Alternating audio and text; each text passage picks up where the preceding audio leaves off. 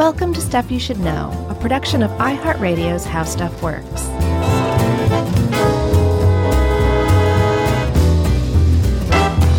Hey, and welcome into the podcast. I'm Josh Clark, and there's Charles W. Chuck Bryant, and Jerry's over there, and we're cubing it up with Rubik, the cube. Did you see that cartoon, Rubik the Amazing Cube? Did you come across that? No. Okay. I feel like we are well within our rights as far as fair use goes, since we are talking about this, to at least play the highly disturbing but also strangely cute voice of Rubik, the Amazing Cube. Can I play this real quick? Sure. Okay. My name is Rubik. That is it. Wow. And it is awfully unusual, especially when you see this cube. They just basically took a... Do you remember the goblin face on Maximum Overdrive on the front of that semi? Sort of. It's kind of like a cuter version of that they put onto a Rubik's Cube, put some feet on it, and then gave it superpowers. That's Rubik the Amazing Cube. Wow. Before we go any further, Chuck, I just want to give a shout out for my Chicago show. May I? Yes. I'm doing a solo End of the World live show in Chicago on September 12th at Lincoln Hall. And if you want tickets, go to lh-st.com. Okay? Okay. So back to Rubik, Chuck. Yeah, it was kind of hard to believe that it took until 2014 for this thing to be granted National Toy Hall of Fame inductee status. Mm-hmm. It seems like it would have been much sooner than that because they have sold hundreds and hundreds of millions of Rubik's Cube since 1980. I had one. I still have one. I could do it at one point. Oh, really? Yeah, I could do it in a couple of minutes. Wow, Chuck, I'm impressed. I had no idea. Yeah, I can still do one side and like the top row surrounding that side on all sides. And that's where I completely forget. Oh, I see. So you couldn't do it in a couple of minutes now. You could in the past? Yeah, when I was 9. Okay, well, I'm impressed. I've never been able to solve a Rubik's Cube. I've never been sucked in enough to really spend a significant amount of time. But I was playing with my niece's Rubik's Cube the other day, studying for this. And I was like, yeah, I could see how somebody would become obsessed with this kind of thing for sure. Yeah, it was fun. And it was, to call it all the rage is an understatement. It was one of the most popular toys of all time, invented in 1974 by a math enthusiast in Hungary, an architect, a professor named Erno Rubik. Appropriately enough. They named him after the cube. That's right. And if you don't know what we're talking about, it seems weird to describe a Rubik's Cube, but we'll probably be taken to task if we do not. I would say just come out from under the rock that you've been living under. But we may have some young listeners who don't even know what this thing is, this piece of 80s ephemera, even though it's not ephemera because they're still pretty popular. Yeah. But it is a cube made up of 26 little mini cubes called cubies, which is kind of a cute little name. I think so, too. Not as cute as Rubik the Amazing Cube, but yeah. Little cubies. And they are in a 3-inch by 3-inch by 3-inch well, that's not quite true. A 3 by 3 by 3 grid, right? Eventually creating a cube that measures 2.25 inches or 5.7 centimeters per side. Right.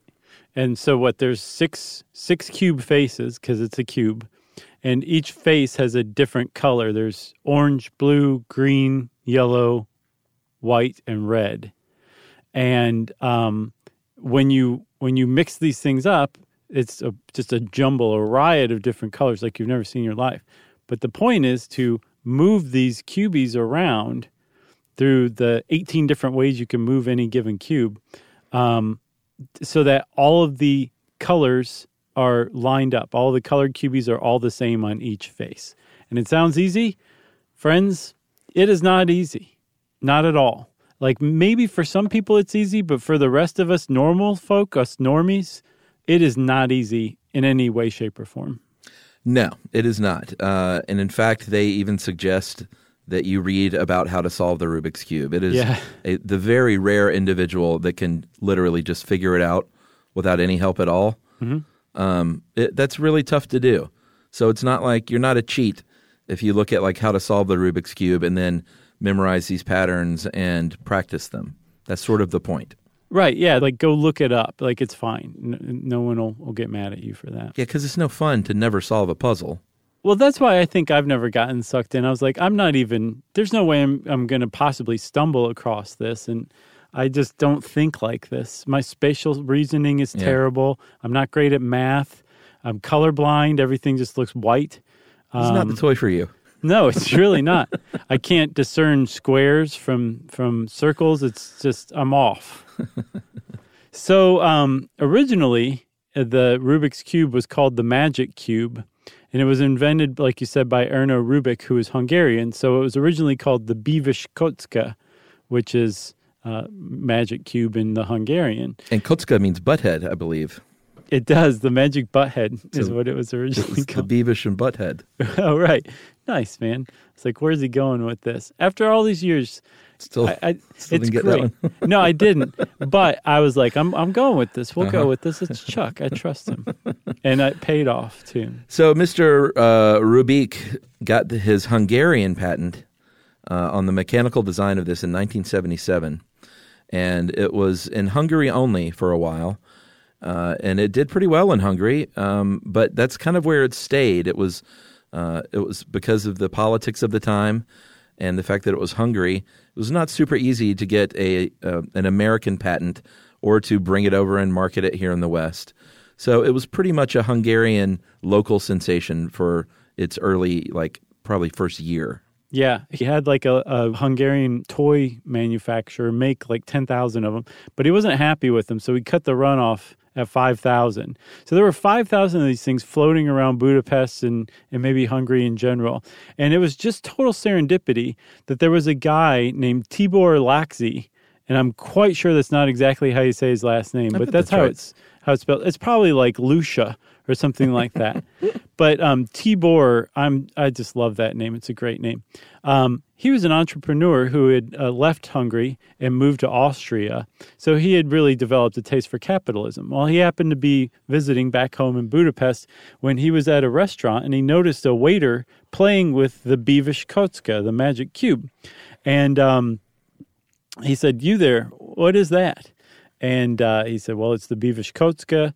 How about I sell it to you for $1?" And I believe he bought that for $1, played around with it for a minute, and was like, this could be big. So he found out who invented it, and he scheduled a meeting with Erno Rubik.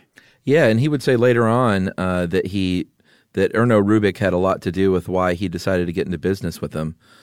Here's his quote. He said, "When Rubik first walked into the room, I felt like giving him some money. He looked like a beggar. He was terribly dressed." You got to remember, this guy's a professor, so they're not known for their sharp attire. Right. He was terribly dressed, and he had a cheap Hungarian cigarette hanging out of his mouth. But I knew I had a genius on my hands, and I told him we could sell millions. Yeah. And he was right. Oh, man, was he ever right? He understated it, actually.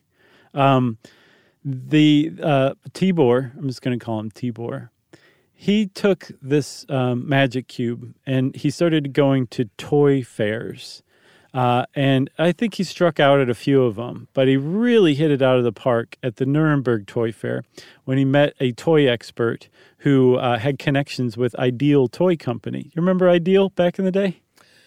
I think I do, for sure. I'm pretty sure they made that, what was the Daredevil's name?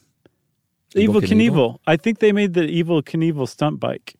You know what's funny is they make those now for other. There's like an Incredibles stunt bike with Plastic Girl. Oh, really? And it's the same exact function. We have one in our house, and you load it up and crank it, and there she goes.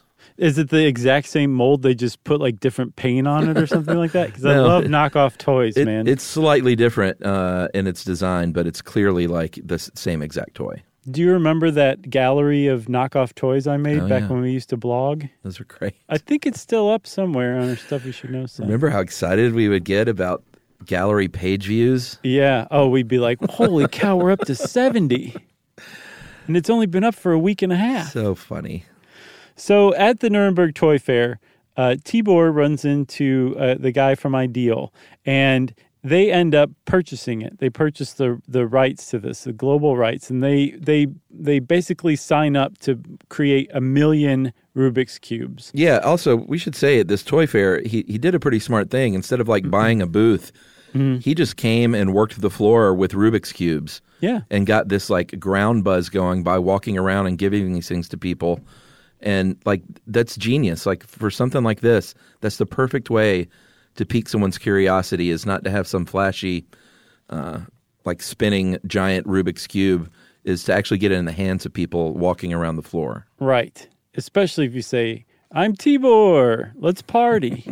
He should. I bet he wanted to call it Tibor's Cube. It's a pretty good name. He probably did. Although he was smart, because remember, originally it was called the Magic Cube. At some point, if it wasn't Tibor, it was Ideal, who said, we're going to rename this the Rubik's Cube. And I'm sure Erno Rubik was like, oh, well, okay, I guess if you insist. I wonder if he was into it or not, or if he pushed for it, or if he was like, I'm not really into that, but if you think it'll sell cubes. That's what I'm guessing he probably did. He I don't has that think he look. was going to stand in the way of it, Yeah. but he was not like vying for it by any means. That's my impression, but I'm just totally making that up. But I have the same impression, which Yeah. means that if you put our two impressions together, it equals fact. So Ideal sells 100 million Rubik's Cubes in the first 2 years, in 1980 remember, and 81. They just signed up to sell 1 million. They sold 100 million in 2 years. Yeah, I mean, I'm sure they had problems keeping up with production. Some of the accolades in 80 and 81, it won the UK's Toy of the Year award, 2 years running. In 82, there were 5 books about solving it on the New York Times bestseller list, one of which I owned. I owned the classic, The Simple Solution to the Rubik's Cube by James G. Norse. Cute. He was a chemistry student at Stanford. And get this, dude, this book was the #1 best-selling book of 1981, period. Oh, my God. He sold 6.7 million books, and it is still the fastest-selling book in the history of Bantam books. Is that right? Can you believe that? Out of all the books that year, that was the #1. I can, because that really kind of underscores just how nuts not just America, the world went for Rubik's Cube. That the #1 selling book was a book about solving the toy. That was it. Yeah, they had sold 500 million of them by the time 1986 rolled around. So talking about the books, though, for another second, at one point, the number 1, 2, and 4 positions on the New York Times bestseller list were all Rubik's Cube solution books. 3 was probably Stephen King or something. Probably. And one of those books was written by a 12-year-old named Patrick Bossert called You Can Do the Cube, which is pretty adorable if you think about it. And Christian Slater made a movie called Gleaming the Cube, One of my all-time favorites. which had nothing to do with Rubik's Cubes, as it turns out. No, it's about skateboarding. That's right. So there's a craze going on around the world. Like, everyone is into the Rubik's Cube. Everyone's buying one. They sold, like, I've seen anywhere from 350 million. The highest I've seen is 600 million. They sold a ton of these things, hundreds and hundreds of millions of them around the world. Those were the official ones, too. There were plenty of knockoffs. Sure. There was books on the New York Times bestseller list about this. It was featured in Time, Scientific American, New Scientist. There was a paper that was printed in the New England Journal of Medicine that talked about cubist's thumb, which is a real thing. It's a type of tendonitis in your thumb that you get in your non-dominant hand, because that's the hand that you use to stabilize the Rubik's Cube. And so the edge of the cube pressing into the heel of your thumb where it meets the rest of your thumb, that could create tendonitis for people who were staying up for days on end just playing with this thing, trying to beat this puzzle. It was a craze like no other. I say we take a break. Okay. And we come back and we talk about Mr. Rubik, or maybe he's a doctor. I'm going to call him Dr. Rubik. Okay. And how he created the mechanics of this puzzle.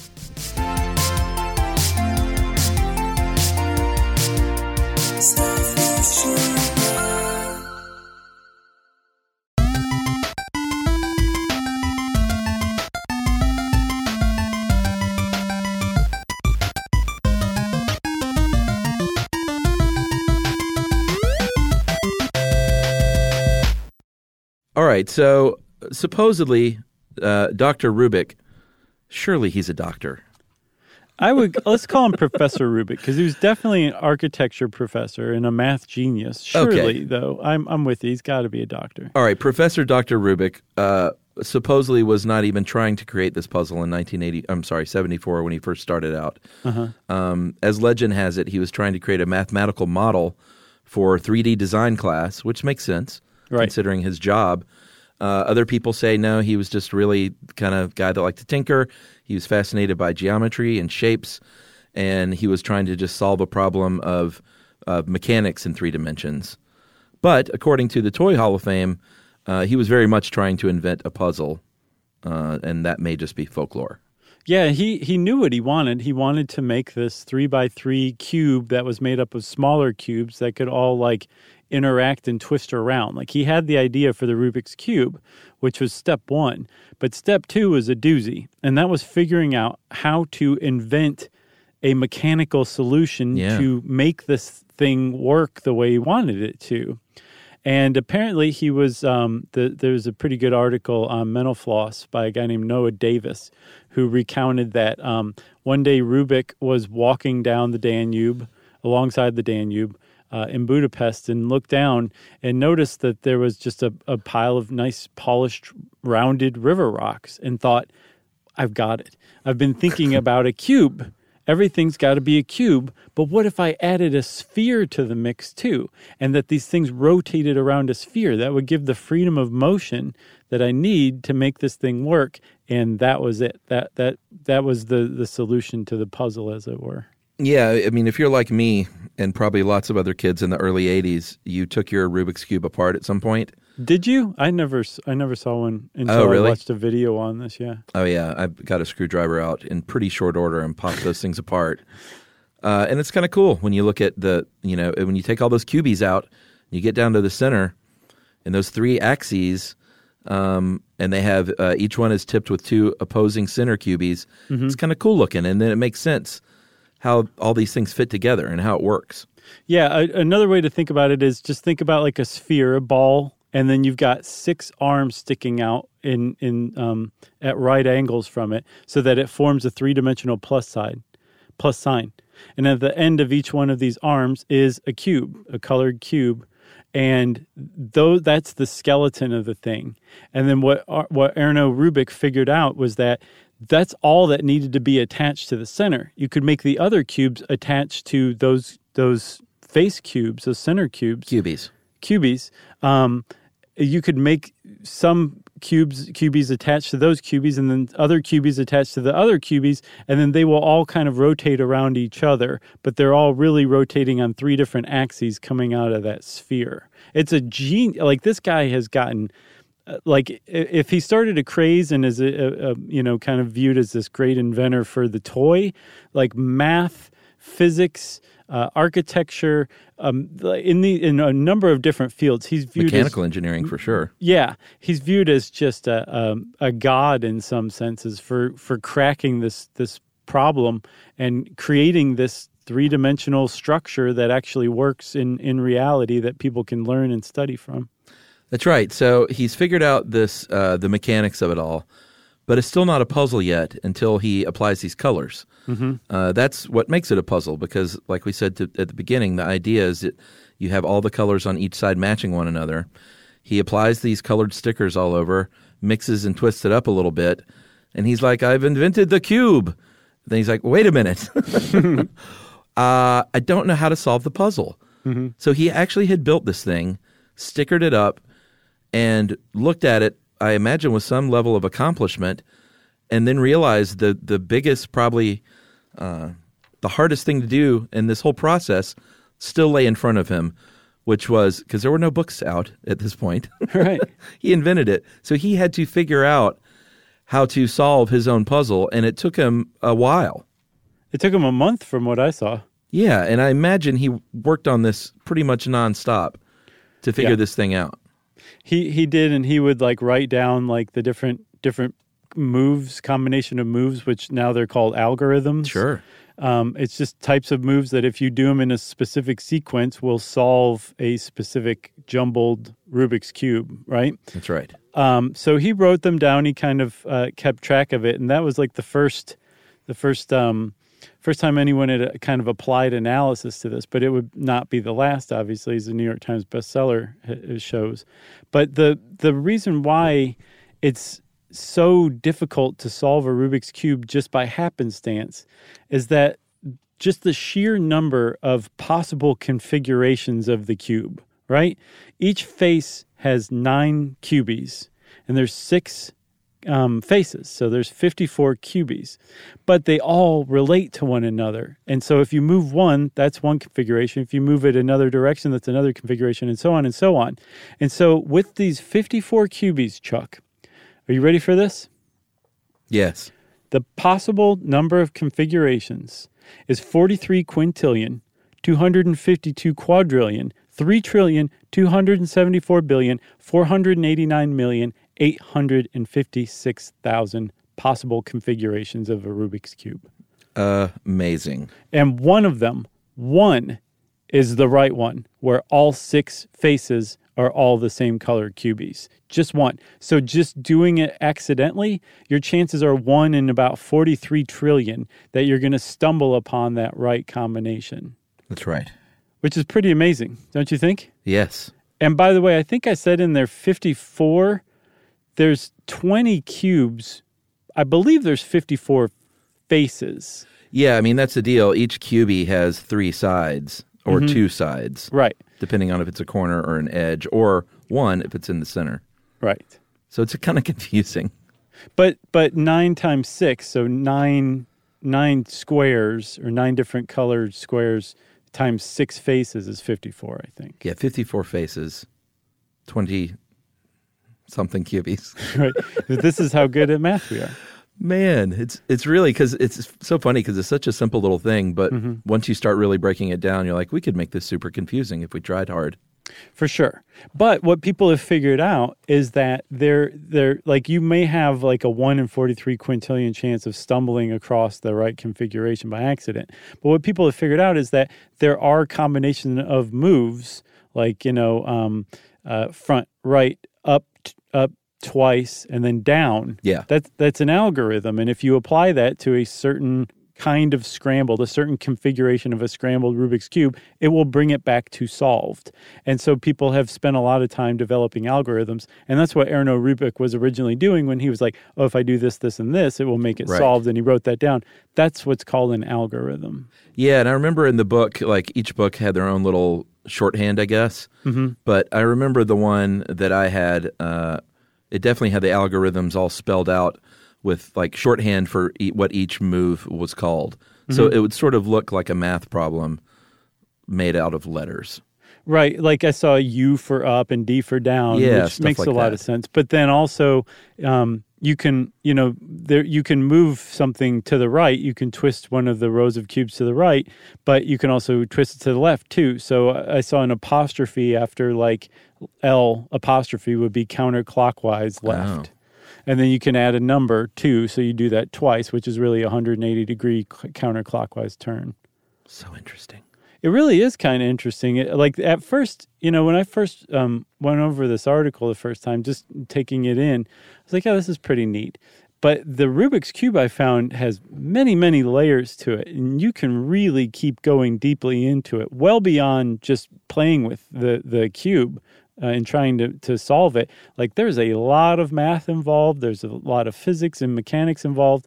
You can get as sucked into it as you like, buddy. Just try not to go insane like Erno Rubik did. He did not. When he set that building on fire, full of Rubik's Cubes. It's interesting, though, how big of a hit this became. Sort of, it flew in the face of a lot of, sort of rules of the toy industry in that it didn't make sounds. It didn't have interchangeable parts. It didn't have things that you could sell along with it, like, clothing. You couldn't. I guess you could dress your little Rubik's Cube, but then you have a special relationship with it. I guess so. Right. You could dress it up and be like, "I'm Ruby." It didn't have batteries. It was never like. Well, I guess it appeared on a TV show. Was that a TV show? Yeah, it was. It was a Saturday morning cartoon that came on right before Pac-Man, which was honestly one of the all-time great cartoons ever. Yeah, it wasn't marketable though, like you would think a toy would be. The reason that it appealed and endured is because it is a real challenge, and you get a real sense of reward once you've done it. Right. And that really hooks people. It really does hook people. And again, there's no shame in going and looking up algorithms to solve Rubik's Cubes, like just processes. And in fact, if you start doing any kind of research on Rubik's Cubes, you'll find like there's actually specific methods of attack that people suggest for beginners to start with. There's one called the White Cross method. Classic. Which is entails eating a handful of White Cross gas station speed. Just staying up for 4 days until you get done. No. It's actually you start with the edge pieces, and then you move to the corner pieces, putting them all in place, and then you go on from there, starting with the white face of the cube. That's right. And this toy was a big hit anyway, but it has endured not because of stocking stuffers or nostalgia, but it has endured all these years later because of competition. Yeah. So let's take a break now, and we'll talk about speed cubing right after this. Well, now, when you're on the road, driving in your truck, why not learn a thing or two from Josh and Chuck? It's stuff you should know. Stuff you should know. All right.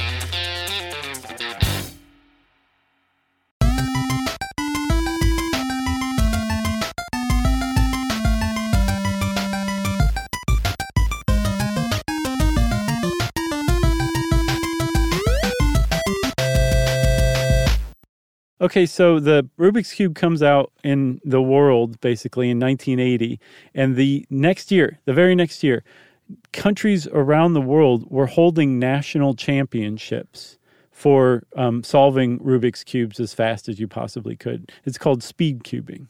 Yes, and then a year after that, they all got together, all the champions of the countries, for the very first Rubik's Cube World Championship in Budapest, which is kind of cool. And that's what has kept people going for so long, because there's people are still trying to beat these records. I saw a kid, and it's kind of hard to tell what the top times, because they list the top times in these competitions, but I saw a kid on YouTube do it in like 6 seconds or 4 or 5 seconds. I saw one do it in 3.47. Yeah, I don't know how it's officially judged, though. There's a timer, and there's one of those mats that you keep your hands on. Well, no, I get pressure. That. But why does it say that those aren't world records then? I don't know. That's what I saw was the world record was in 2018, and it was 3.47 seconds by Yu Shangdu of China. See, I've seen other things listed. I just don't know if there's the bodies aren't speaking to one another or what. Maybe that was a non-championship time, and a non-sanctioned event, or even maybe it was a qualifier or something like that. So it doesn't count as the world record unless you get whatever time is done at the world championship. That's considered the world record. Who knows? It's crazy to see how fast these kids, and it's usually kids that win. I guess with their little nimble fingers and brain sponges. Yeah. It's crazy how fast they're doing it. It doesn't look real. It looks like some sort of weird faked video. Yeah, and here's the other thing, too. I'm glad you mentioned brain sponges, because it is like an intellectual pursuit. Like from the beginning of this toy's release in 1980, like they went a different route. Like you're saying, it doesn't require batteries. It was, it doesn't make a noise or anything like that. So they went a different route in advertising it and said, this is an intelligent game. Like, sure, Isaac Newton discovered gravity, but could he solve a Rubik's Cube? So they really kind of play that up. And it's true, because these kids who are solving, or people who are solving Rubik's Cubes super fast, it's not just like luck or their fingers are just moving for them. They have memorized hundreds, if not thousands, of these algorithms and have gotten to the point where they can look at a cube and figure out which algorithm is going to solve it the fastest. And then when the time starts, they can also move their fingers really, really quick. And that's how they're getting these amazing times. It's not just speed and dexterity. It's also knowing what algorithm is going to work best. Yeah, for sure. it died out pretty quickly, like most fad toys. Once you sell a lot of these, you don't need another one unless you break yours or something. So it's kind of one of those things which is, again, why it flew in the face of the toy industry, because they couldn't sell ancillary products alongside it. Yeah. But, it died out pretty quickly, and the championship in 1982 was the last one for about 20 years until the internet comes along. And all of a sudden, there are people posting faster times than ever before than 20 years earlier. And in 2003, in Canada, there was a speed cuber named Dan Gosby who organized a competition in Toronto. And this is where they're getting it down to like 20 seconds. And they have different categories like blindfolded, fewest moves, one-handed, feet, dude, last year. Someone did it in 23 seconds by foot, which was about the quickest time by hand at the first competition. Yes. And it took them longer to figure out that they had solved it than it did to actually solve it, because they had to use a stick to turn the Rubik's Cube over because they had used their feet to solve it. And I think when you participate... It didn't pay off as well as I thought it would. It was all right. You get 15 seconds to look the cube over. They are all started, like the cubes are all started the same with a computer-generated random 25-move scramble. Which is fair. You get that 15 seconds, you check it out, you set it on your mat, and then you go. And it's just, like I said, it's amazing to see these things done in like sub 4 seconds. Yeah, because their hands actually do kind of blur. Like, you can't really follow where their hands are at any given time. They barely touch the Rubik's Cube. And they're using, to be fair, they're using specialized speed cubes. They're not just using like off-the-shelf Rubik's Cubes. Yeah, we'll talk about those. Or should we just go ahead and talk about them? It's well, amazing. Sure, yeah. So people go to the trouble of getting a speed cube. It's like, you can get a good one, from what I understand, for about $75. And these things are literally well-oiled machines that are just super fast. Some of them use magnets so that you can tell when they're snapped into place, and they move a lot more easily and quickly. You can just look at it and be like, that's a high-end Rubik's Cube right there. Yeah, like you can pay to get your cube serviced and checked out at Speed Cube Shop. So someone will take it apart, a technician, and they will look at each of those little cubies for defects, and like, has it got a little bump here that will slow it down? They'll smooth that out. Like you said, sometimes they use magnets. And one of the reasons for the magnets is it creates that snap when a turn is completed. Because if you want to move these things really fast, you don't want it to be, even if it's an eighth of an inch out of whack, you're not going to be able to turn it the other way. Right. So you want it to snap and lock into place. You want... It's just amazing how engineered these things have become in these speed cubing competitions. Right. Well, I mean, just to keep up, you got to get yourself a speed cube. If you showed up like to an actual competition with just a regular Rubik's Cube, I don't know if you'd be laughed out of the place, but they would certainly feel bad for you. You know what they should do is because I remember them loosening up really well and getting faster just because you played with it more. Instead of giving everyone speed cubes and trying to get this ultra Red Bull record, which they sponsor the events now, by the way, they should give everyone like out of the package, make it as hard as possible. I agree.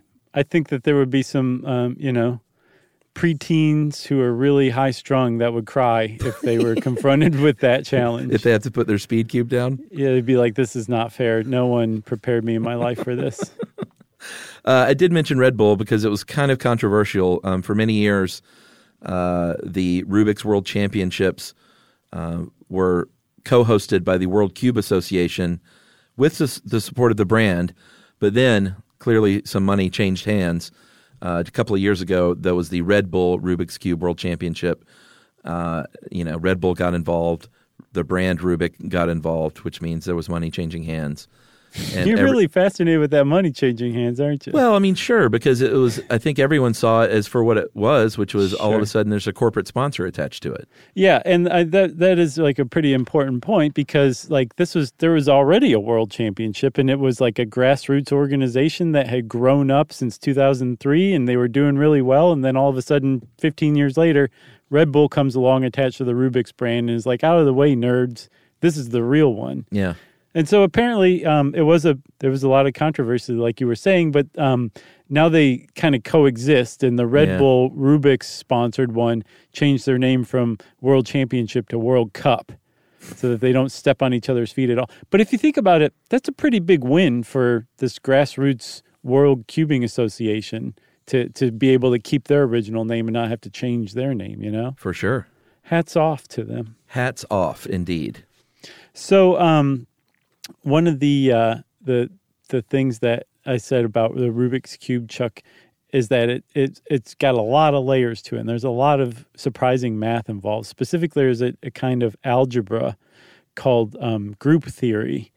And one of the things that has long kind of fascinated mathematicians is that there is somewhere in there a number of moves. There's an algorithm that has, or there's a number of moves associated with any number of algorithms. Man, I'm making this way harder than it actually is.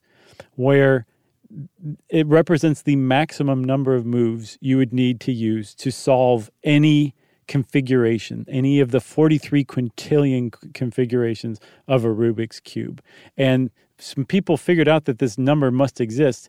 And brother, they got obsessed with it. From 1981 to 2010, some people almost set a building full of Rubik's Cubes on fire. Yeah, I mean, they really researched this stuff to the point where, like, computer scientists are looking into this. There was a guy named Thomas Rakicki who got the upper limit down to 22 moves, and this is like Google is helping him out with the processing power. Yeah. So they call it God's algorithm. I mean, in the case of Rubik's Cube, they got down to 20 is where they landed, right? Yeah. But God's algorithm can be used for any puzzle, really. You know, and that is, and why do they call it God's algorithm? It's how God would solve the puzzle. So from what I saw, it's God's number is the maximum number of moves that God would require to solve any configuration of the puzzle. Right. So they call it God's number. Got a little confusing in this article because it's a bit of a brain trick. It's like the fewest moves, but it's a maximum number of moves. Right, exactly. It's hard to wrap your mind around. And then there's actually fewer moves for other algorithms. So I saw God's number is actually probably more like somewhere between 19 and 20. But because there are algorithms out there that have to be done in no less than 20 moves, that's still God's number. And there's also the devil's number I saw too, which is the number of moves in an algorithm that it would take to go through all 43 plus quintillion configurations before you solved it. Which I think that's a pretty good name for that one. Huh. Yeah, now that's the one that they're on the trail of now. But they're done at 20, right?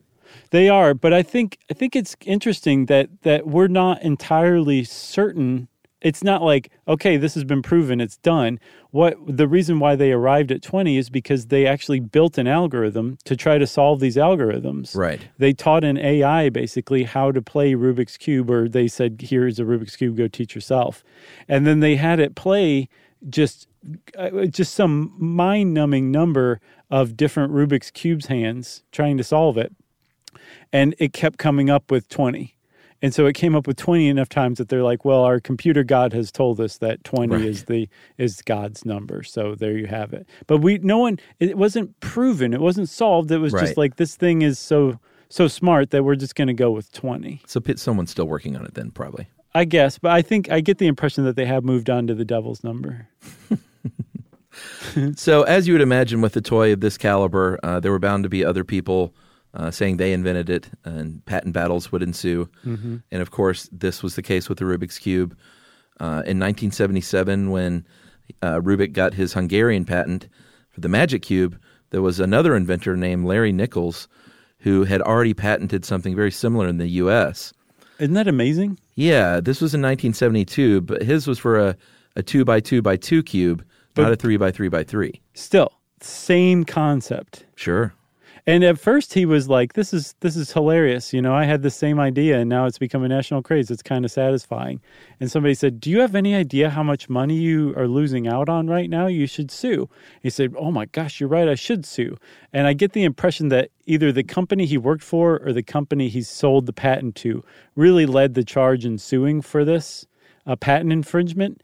But he had a pretty good case. I mean, he had invented it and patented it years before. It was just the number of cubes involved was smaller.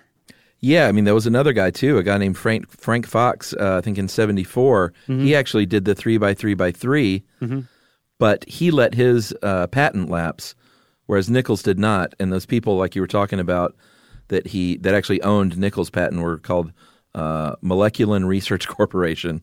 That sounds scary. Yeah, and litigious. Yeah, they do. So I want to point out, though, it's definitely worth saying outright, there is no evidence, and I don't think anyone's ever leveled an accusation that Erno Rubik stole this idea. It was just arrived at independently, and he was working behind the Iron Curtain at the time, too. So the chances of any exposure are pretty low. It was just some people kind of came up with the same idea at the same time, and Erno Rubik's is the one that hit. That's right. In 1984, a federal district court ruled in favor of Moleculon, but then in 86, an appeals court overturned that, saying only that 2x2x2 Rubik's Cube, because they started making different variations. They made a smaller one that they said infringed. And in fact, I remember now, I had a little guy on a car key for a short time. Oh, yeah, I remember those. If I'm not mistaken. But then in 1989, another appeals court upheld the previous appeals court decision.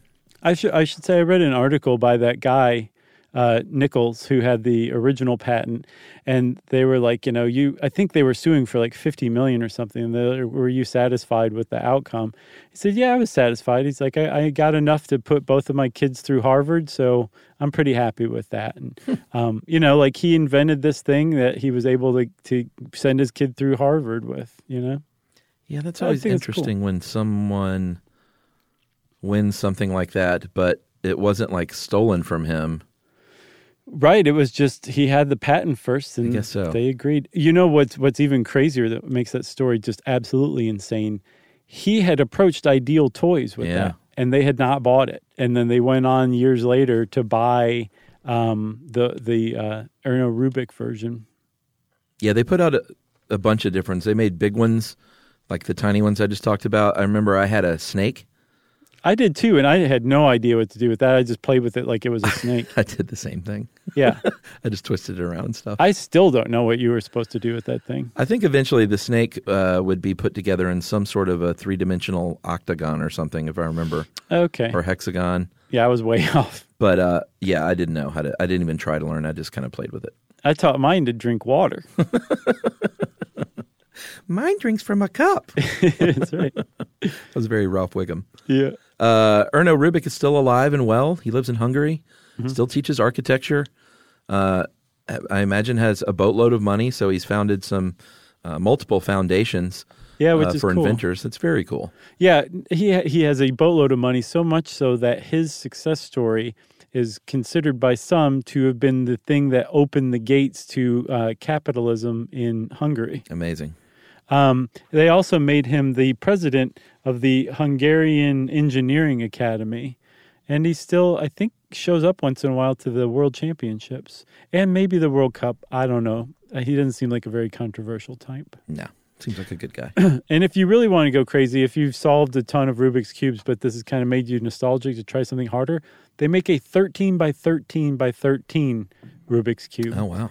And there's something else called the Skewb, Skewb, and it is, I don't even know what you're supposed to do with it. It's like the snake times a trillion to me. That's right. And there's also a movie called Cube, which is like Saw with math. Oh, I saw that. Yeah. It has nothing to do with Rubik's Cubes. And there's the Pursuit of Happiness, where Will Smith gets a job as a stockbroker because somebody sees him solve a Rubik's Cube in something like 2 minutes or less. And apparently, while he was promoting that movie, he solved one in less than a minute himself in real life. You mean the movie The Pursuit of Happiness? Yeah. Did they explain that in the movie? I'm sure. I never saw it. I just always called it Happiness. Did you ever see that one where he was like super depressed and his colleagues at work like just gaslight him into thinking he's being visited by angels? No, I didn't. Oh. Did you see the one where he went, he was from West Philadelphia and he went to live with his rich relatives? Yeah, I did. As a matter of fact, he dressed very colorfully. Mm-hmm. He was, I think in Bel Air. Was it Bel Air? I think it was Santa Barbara. Oh, you're right. Okay. Well, if you want to know more about Will Smith, you can type his name into the search bar at howstuffworks.com. And since I said Will Smith, it's time for listener mail. I've got a coconut tree correction. Okay. Hey guys, correction on something said during the episode, The Cult of the Coconut, when you guys talked about the Kulpavrishka. First of all, it's not pronounced that way. It is pronounced Kulpavrushka. Oh, we were way off. All right. She says Vrushka or Vrishka, depending on transliteration, simply means tree in Sanskrit. Okay. Also always mispronounced by people in the West, by the way. Oh, well, I don't feel that bad. Yeah, exactly. Correct pronunciation is Sanskrit. No, she's saying Sanskrit is always mispronounced. Oh, I see. So it's Sanskrit? Sanskrit. That sounds like a French person saying. As best I can convey, is what she says. Wow, okay. Yeah, I've always said Sanskrit. This person is really into words, though, and very smart. Okay. Second, the coconut tree is just one of the trees considered a, how do you pronounce it again? Kolpaskrufka? There you go. You nailed it. Not because it is all you need to survive, though, but because every single part of the coconut tree is useful to humans. Oh, yeah. The bark, the leaves, the fibers, and, of course, the coconuts in their entirety. This concept is tied closely with why Indians culturally revere certain animals, e.g. cow, and plants and trees, e.g. banyan and coconut. Okay. I've noticed on the podcast how you two often go out of your way to correctly pronounce words or names in foreign languages like German. We thought we were. Which is something I appreciate as a bicultural, pentalingual individual. Wow. Perhaps you could expand your efforts to include not just Western languages, but Eastern languages too. After all, Sanskrit belongs to the same language group as German. If you think about it, I think it would be true to the spirit of your show, guys. Keep up the good work. And that is from Ruta, R-U-T-A. Did Ruta say, did she sign off with later lamos? No. Thanks a lot, Ruta. Yeah, it's not like we're like, oh, we'll only go to the trouble of pronouncing something in German or French, which, by the way, we don't very often. And we thought we were pronouncing it correctly in the Eastern languages. So sorry, Ruta. I didn't know it was Sanskrit. I had no idea. Not just us, Chuck. Like 1 million people just learned that. Yeah. Close to 1 million. I agree. Well, thanks a lot again, Ruta. And if you want to get in touch with us like Ruta did, you can go to stuffyoushouldknow.com and check out our social links, or you can send us a good old-fashioned email to stuffpodcast@iheartradio.com. Stuff You Should Know is a production of iHeartRadio's How Stuff Works. For more podcasts from iHeartRadio, visit the iHeartRadio app, Apple Podcasts, or wherever you listen to your favorite shows.